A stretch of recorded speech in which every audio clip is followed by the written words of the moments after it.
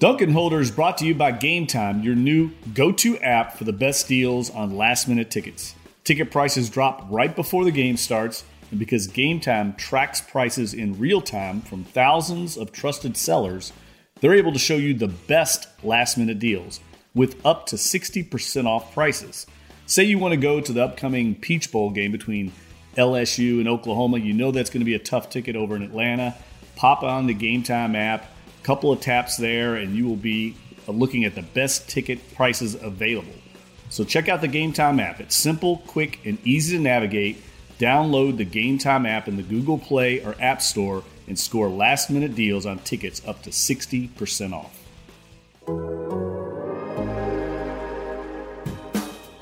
What is that when you jump around and carry on and do the who dat stuff? The who dat, that's really kind of a fan. That's our chant.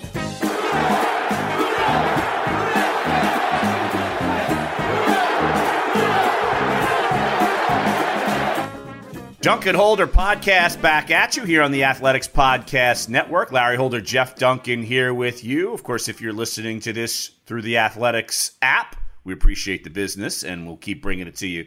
theathletic.com/Duncan Holder. But, of course, you could also listen to this, and many of you do, our Monday editions on Apple, Spotify, wherever you get your podcasts. So rate, review, subscribe, tell a friend, tell 20, tell 50 to jump on the Dunk and Holder podcast. And per normal, after a weekend, plenty to talk about. Of course, we're going to jump into LSU's big-time win over Georgia, number one in the college football playoff.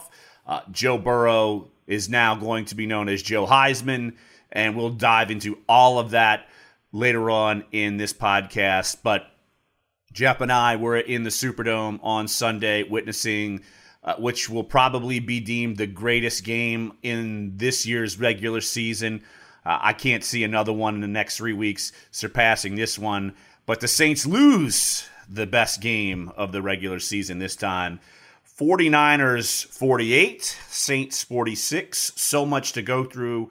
And Jeff, I put in the lead of my column, frustrated Sean Payton says he's got to go through this game at least 2 or 3 times because there's so many things, twists and turns in this game just for him to even wrap his head around. And, Jeff, kind of alluding back to my column on The Athletic, I think there's a curiosity here if is this just maybe a one blip for the Saints, or are there bigger problems on this team? And I think, to be fair, I think you got to look at it kind of in a balancing act with some aspects on the blip side and some aspects that maybe there's some problems that are either continue to arise or maybe continuing as we go forward. Yeah, I kind of fall along the same lines. Like there's a little bit of both. I think San Francisco exposed some of the issues that you and I have talked about all season long, and it took a good team with a really good coaching staff to exploit it. And that's the exact same thing that Sean Payton and the Saints do to their opponents. And I know everybody's kind of panicking right now about the defense because they were kind of obviously strafed yesterday, 48 points.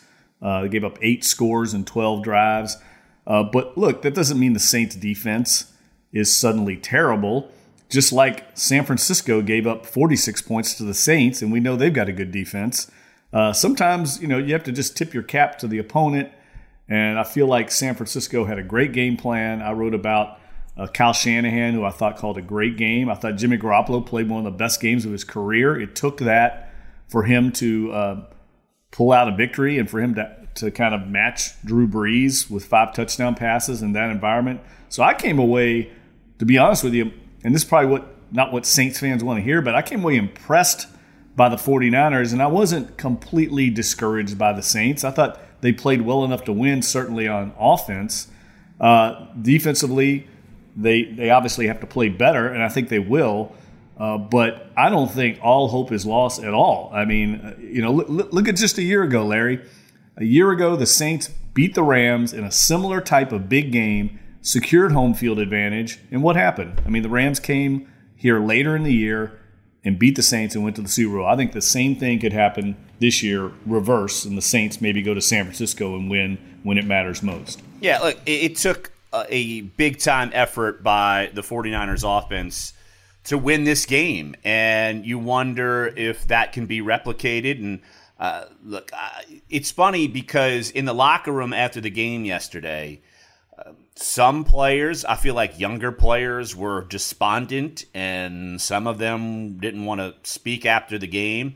And it seemed like the veteran players who spoke, particularly, I'll point to Teron Armstead, who I can't believe he even played, honestly. I mean, he literally had a walking boot and a crutch next to him after the game because he's playing through a high ankle sprain, and he says it's not easy to do.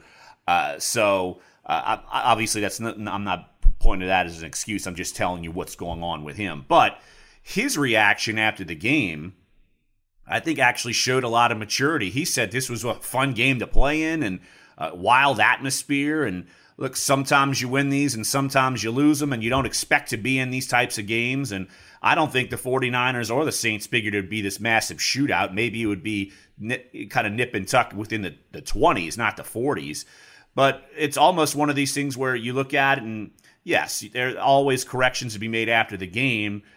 But look, you win these games sometimes, and there's a lot of things that you still need to correct. So the fact that you lost maybe covers up a lot of the good that you did, but obviously there's some poor that you did as well. But I feel like that attitude needs to go forward. You can't think like, oh my gosh, we gave up 48 points and the world's about to end, because that just doesn't happen for both sides of the for the 49ers and the Saints, Jeff. Well, I think the 49ers won this game in the same way the Saints beat the Texans earlier this year. It was almost exactly the same thing, right? The Texans scored late in the game, a touchdown, they get the lead, and they gave Drew Brees and the Saints just a little too much time to operate, and they drove down and kicked a field goal and won. It was the exact same situation. And just like that game and the Saints won didn't wash away all the issues that the Saints had in that game, this game doesn't all of a sudden signal the sky is falling. I think if the Saints would have had a minute more to go on the clock, Drew Brees would have driven down and kicked a field goal. So it's just one of those great games. I think we should appreciate how good it was, how crazy it was. It was an insane environment. I went to the 49ers locker room afterward. Every player there was complimentary, and not only of the Saints, how much respect they had for how they played, how they competed, but also the fans, how crazy the atmosphere was, how difficult it was for them to operate in that noise. And they played a great game and won, and if they play again, I think it'll be another great game, because I think these two teams are well coached. I think they're complete teams. They both overcame a lot of adversity yesterday. Both teams had a lot of guys going out with injuries, played the game with players the starters that were out with injuries. And, I just thought it was fantastic. And I'm not discouraged with what happened with the Saints at all, other than they've got to obviously play better defensively. And I was a little surprised, Larry, to be honest with you, that San Francisco was able to run the ball as well as they did. But I think a lot of that could be attributed to missing both two of your starting linebackers. Yeah, I think you got to point to that as well. And you look at, when will A.J. Klein and Kiko Alonso come back? Those two guys have been pretty good against the run. And, of course, Alonso has been getting better.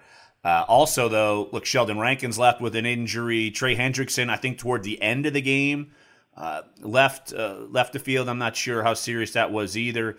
So you had some of those guys leave as well, and so I agree that they didn't expect San Francisco to be able to run the ball for 162 yards, 6.8 yards a pop, and Jeff, I feel like in that run game, the Saints have been having some issues whenever a receiver ends up getting a handoff or a jet sweep, and it doesn't happen often, but I feel like, look, you look at Deebo Samuel, 31 yards. I mean, look, the fact that they gave up so many big plays in the run game, I think, is troubling. 19 yards, longest one for Mostert, Mr. Voodoo Dome, who lived up. Hey, give him credit. He lived up to the smack talk.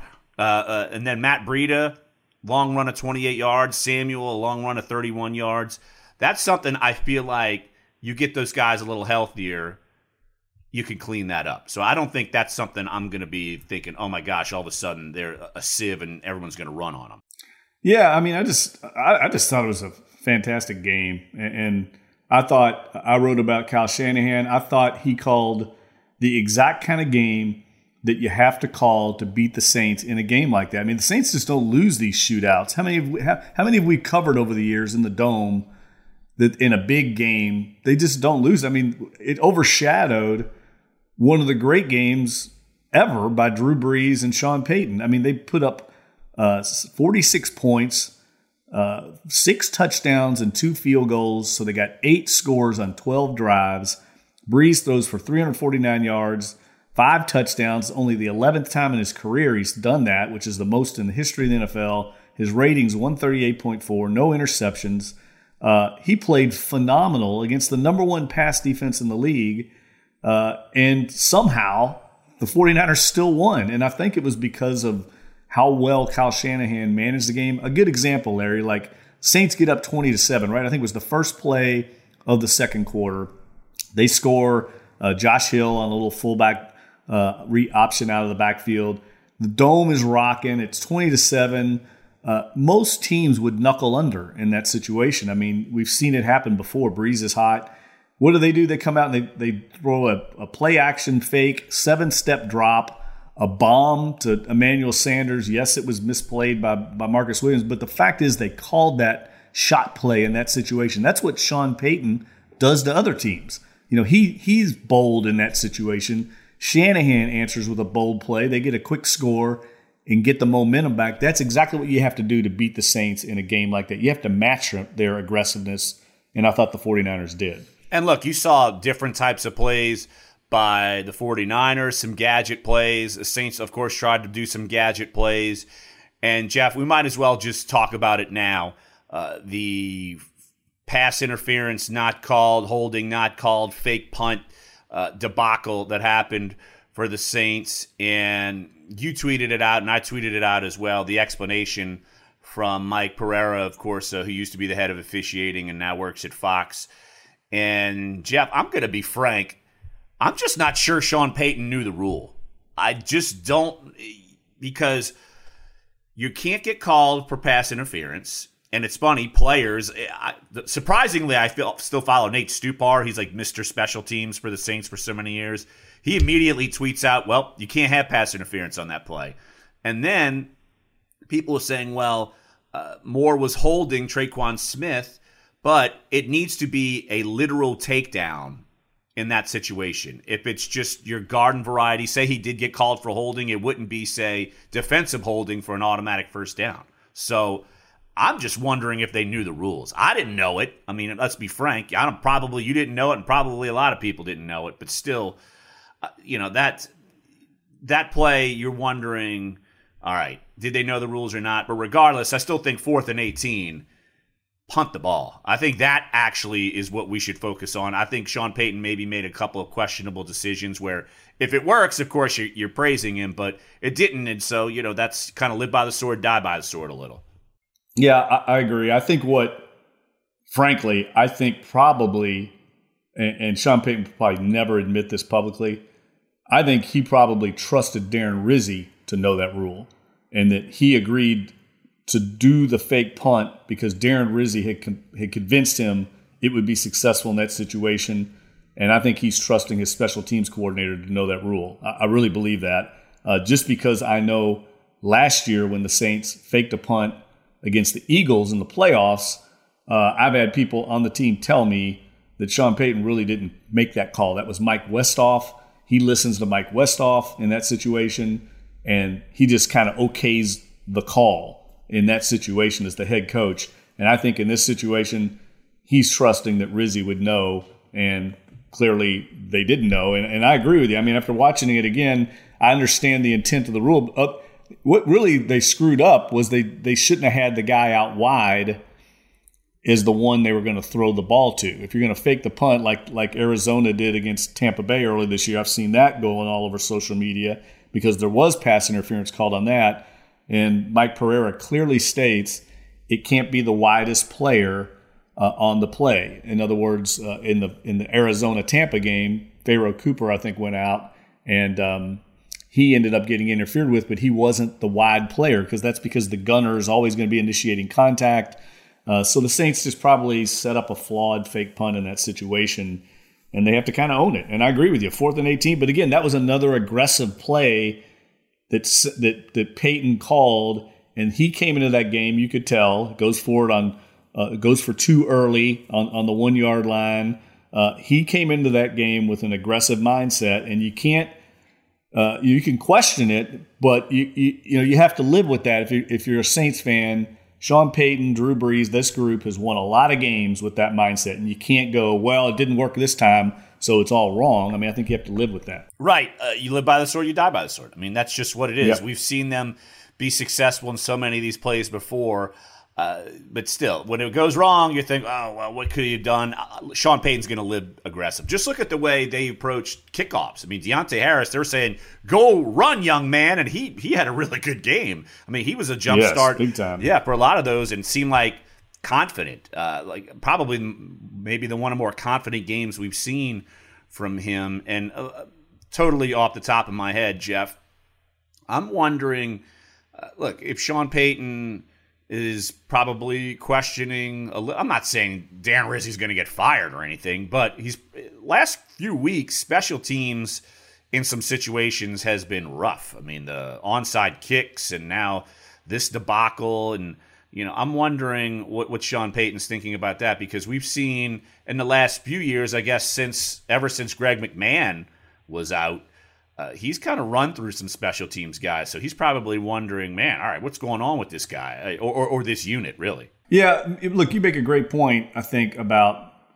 Deontay Harris, his role. So that's a good example, right? I mean, he basically believes in Deontay Harris. He's told people that he's the best return man in the league, and he aggressively tells him to bring the ball out of the end zone every time. And look how many times it worked yesterday. Look how many times he didn't fair catch a punt, got a big return, had a 50-something yard return on a kickoff.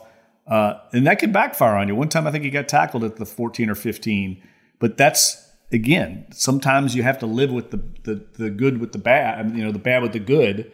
And, Darren Rizzi, I'm sure, was a part of those special teams returns, and that was positive. But certainly the fake punt call was a mistake by the coaching staff. Maybe they thought they would get the call in that situation, but clearly John Hussey and his crew, I think, got it right. And they're not going to get a holding call on that. People are just, I hate to say it, but they're just grasping. They're grasping now for something when actually I think the crew got it right.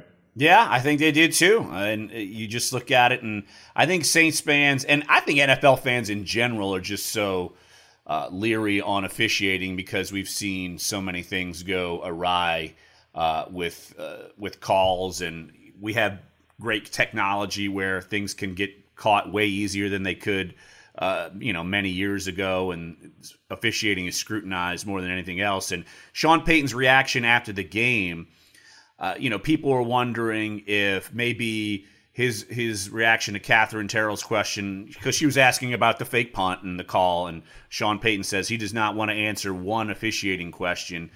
And people are wondering, well, is Sean frustrated with officiating or just frustrated with the way the game, and he just wasn't having it? I think it was the latter. I think it was a wild game. Lots of things could have determined one way or the other. I think he was spent emotionally. And, after the game, even I forget who asked the question, Sean Payton snapped back, "You want to tell me how I'm supposed to feel right now?" Even though he was asked about being able to come back and take the lead with less than a minute left. And he just wasn't happy, just knowing that this game against a good team slipped through their fingers in a wild and woolly fashion. So I don't think, I think he was just frayed mentally overall, to be honest. Yeah, I could not agree more. I think he realized it's compounded, right? It's compounded with what's happened the last 2 years. Sean Payton is a big picture thinker, and he understands they've got another window here to make hay and win another Super Bowl. They've had a couple of just unbelievably unique situations go against them in the last two playoffs, including a bad call that was out of their hands. Like most coaches, he's a control freak. He couldn't control that bad call. And now he gets into a situation where they haven't played their best football. They're 10-2. They've got the 49ers on their home field. They drive down, execute an incredible 2-minute drill, get a touchdown. I mean, they executed flawlessly the last two drives.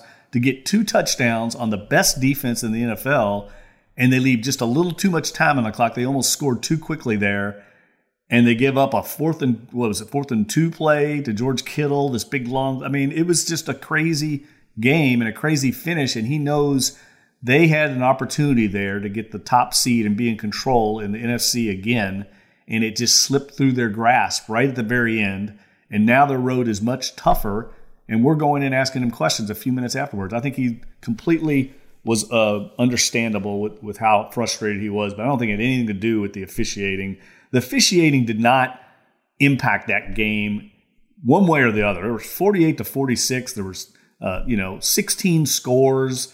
There was all kinds of plays. I actually thought it was well called, Larry. I mean, they let them play. I can't remember a holding call on the offensive line. You know what I mean? They let them play. And if you go back and watch the game again, guys are pushing off on receivers, getting open. They let it go both ways.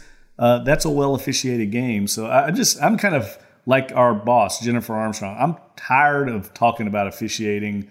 Tired of picking one call against your team. It's a loser's mentality, and you don't hear Sean Payton and Drew Brees doing it, and yet everyone else seems to be doing it. Yeah, look, just to point out the penalties, Saints had 5, 49ers had 10. And I think the only call where I would really look at it and wonder, and that's just the nature of the NFL, the Chauncey Gardner-Johnson, the hit, I don't know what he can do. Like, that's the one where I'm just like, that's the head scratcher to me. And so... Yeah, I agree. Yeah, so I agree. That's a bad call. Yeah, I think that's a bad call, and that extended the drive. 49ers would have likely gotten points. It probably would have kicked a field goal.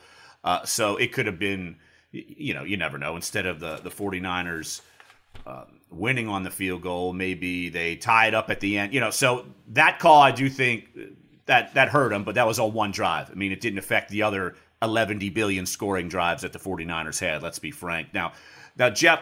Just some concerns. How concerned are you with the secondary? I feel like for a while it has been pretty good throughout this season, and then we've seen them just kind of have lapses late in the game and leaving teams open to possibly coming back. And then we saw some miscues. I'd point to Eli Apple. I'd point to Von Bell. Von Bell fell down on that Emmanuel Sanders, and it kind of left Marcus Williams in a bad spot, and he obviously poorly played that. And people were trying to say, "Oh, well, he got pulled down." No, he did not get pulled down. He just didn't fell get pulled down. He fell down. I mean, come on. And so, right, he was in poor position. Right, yeah. Right. How concerned are you with this secondary? I mean, like you look going forward, they've got the Colts. Tennessee's playing really well now. Ryan Tannehill, it's like Renaissance man. He's come back and really helped Tennessee get into playoff contention. And then when you get to the playoffs, I mean, look, you're going to be facing the big boys. I mean, Jimmy Garoppolo. You could face Aaron Rodgers. You could face Russell Wilson. How concerned are you with the play of the secondary, not just in these last couple of games, but moving forward? Do you think it's an issue? No, I think it's going to be an issue when they play, like you said, the elite quarterbacks. Teams with passing games that can exploit the Saints' depth in the secondary. But I think most teams are kind of like that. I think most teams don't have 2 great corners, 2 Marshawn Lattimores. It's just hard to find those guys. So I don't think they're, much different than anybody else. That's an area that is going to be a weak spot that they have to try and scheme up and cover up and, just overcome it. I was a little surprised. I mean, they ended up with 3 sacks. I thought they had decent pressure, but when I went back and watched the game again, Larry, I think the pass rush was okay. I just think San Francisco got the ball out quick. And again, I keep coming back to the same thing. I think Shanahan and the 49ers staff had the Saints well scouted. They knew where to attack them. They knew to go after Eli Apple. They knew exactly the kind of run plays that would work against that run defense. They went after Craig Robertson, a new guy at linebacker, just like the Saints did. If you look conversely, the Saints attacked the free safety that was filling in for Jaquiski Tartt. They went right after him, scored 2 touchdowns on him with Jared Cook. As soon as Richard Sherman went out of the game on that 2-minute drill, I saw Sean Payton call Drew Brees over, and they went right after his replacement. That's what good teams do. So, I just came away thinking it was a really well-coached game, a well-played game, and yes, the defense obviously has to shore things up, but I don't know if that's going to happen. I just think they are what they are in the secondary, and they would win that game probably 95% of the time. It was just the 5% of the time yesterday that the 49ers won. Yeah, I do think that you just got to figure things out. I mean, we could see these types of games in the playoffs, and Drew Brees does it to good teams. Good offenses sometimes can just get after a defense and their secondary no matter who's back there. So, yeah, I think maybe it's not as big of a strength as we thought, but still, I don't think it's something that's going to totally be the detriment, because I think they're going to have to figure things out. I think watching this game and this happening in the regular season is probably a good thing for the Saints in terms of they see holes and they can coach it up before getting to the postseason. I mean, I think that, if this happens in the postseason, you're done. At least it happens now rather than in 4 weeks, and then you're wondering what the hell happened to the Saints team. Yeah, I think the one thing that was pretty clear yesterday, Larry, on the other side of the ball, I mean, the Saints scored a lot of points and put up a lot of yards, but it looks to me like they're trying to get Alvin Kamara going, and a lot of people have been reaching out to me today. I'm sure they've reached out to you wondering why Kamara's getting all the touches and Latavius Murray had more production. And I just think he knows that Kamara's a guy they've got to get going, and they were trying to feed him the ball. And for whatever reason, it seemed like every time he got the ball, I was lamenting to you in the press box, there's nowhere to run. And sometimes that happens, right? But they know they've got to get Kamara back to being a playmaker. He's a difference maker out in open space. And for whatever reason, it just hasn't quite happened. He had a decent game yesterday, but he had one really nice kind of Kamara-type run. But they haven't gotten those big explosive plays out of him yet, and I think they're going to need that going forward. Well, Jeff, I don't know. Decent game might be a bit of a stretch. I mean, I look at it. He had 17 touches for 43 yards. I mean, I think people are wondering, is he hurt? Anything else going on behind the scenes? Does he miss Mark Ingram?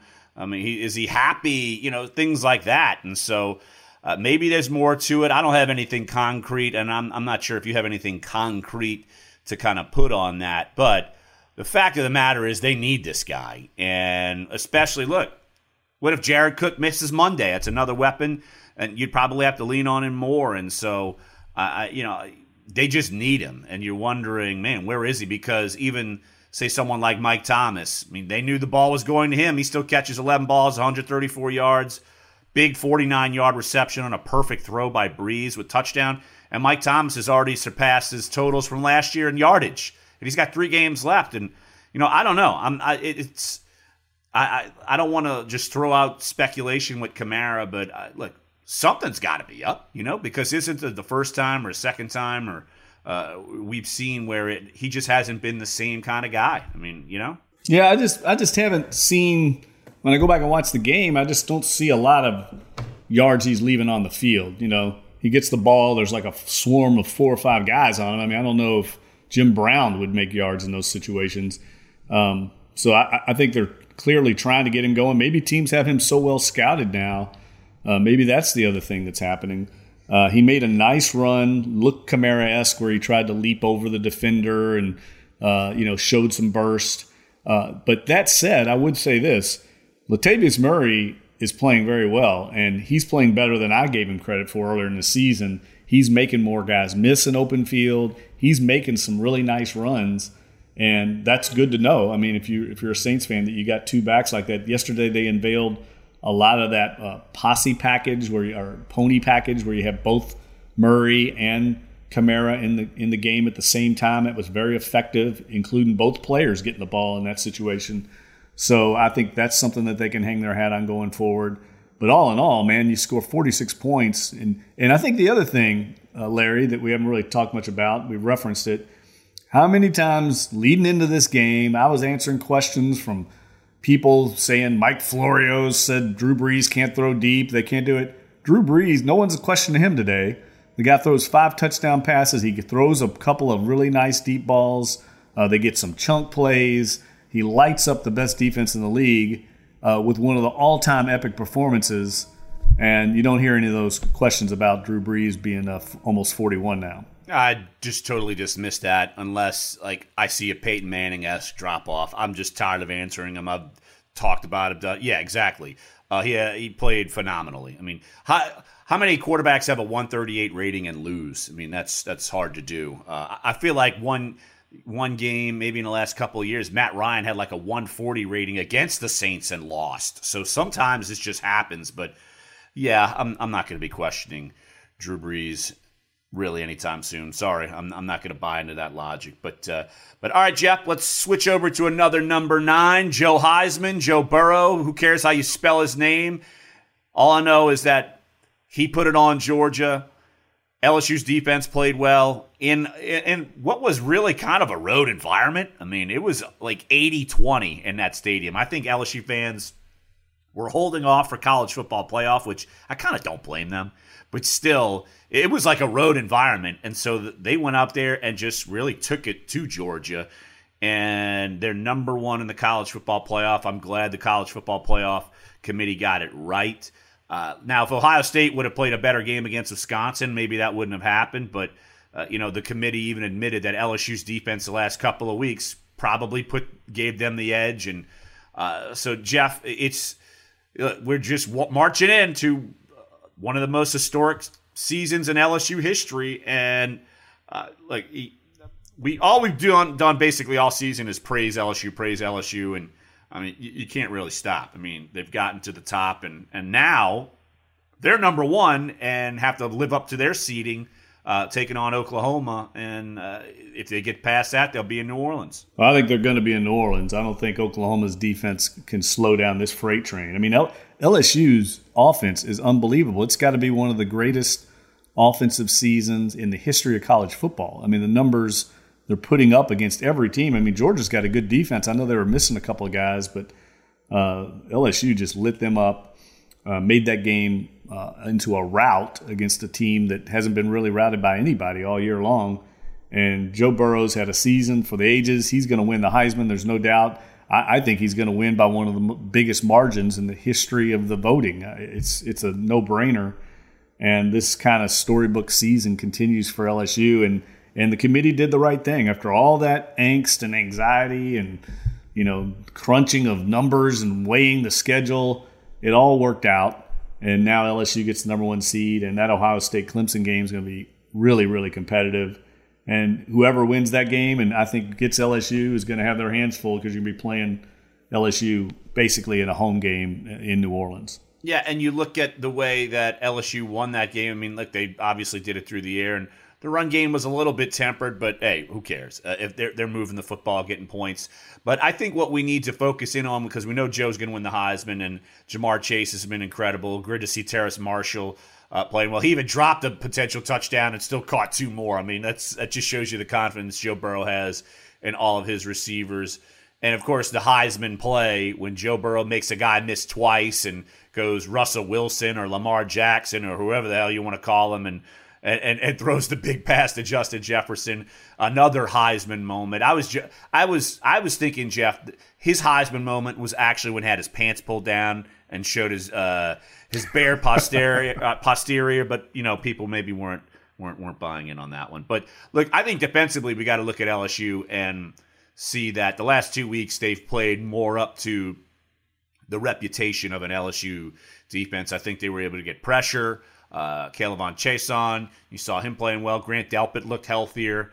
And my goodness, Derek Stingley puts on a show, 2 picks. And it's amazing to me, Jeff, that his technique is so good. It is so good. I mean, on the first interception, Derek Stingley, he's running stride for stride with the receiver.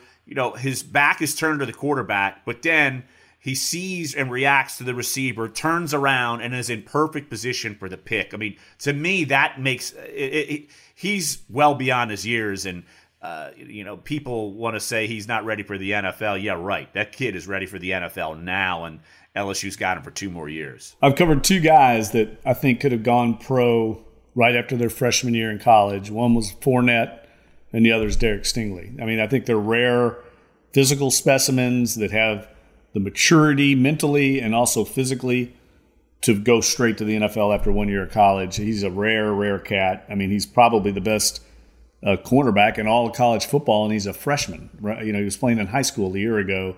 And you're right, Larry. That's a great point about how well LSU's defense is coming on. That's the biggest concern I have with their chances of winning a national title. When they get in there against Ohio State or Clemson, who has the athletes to match them player for player, and then it's going to come down to, can your defense hold up against another really good offense? Because we know LSU's offense, I think, no matter who they play, is going to put up points and score.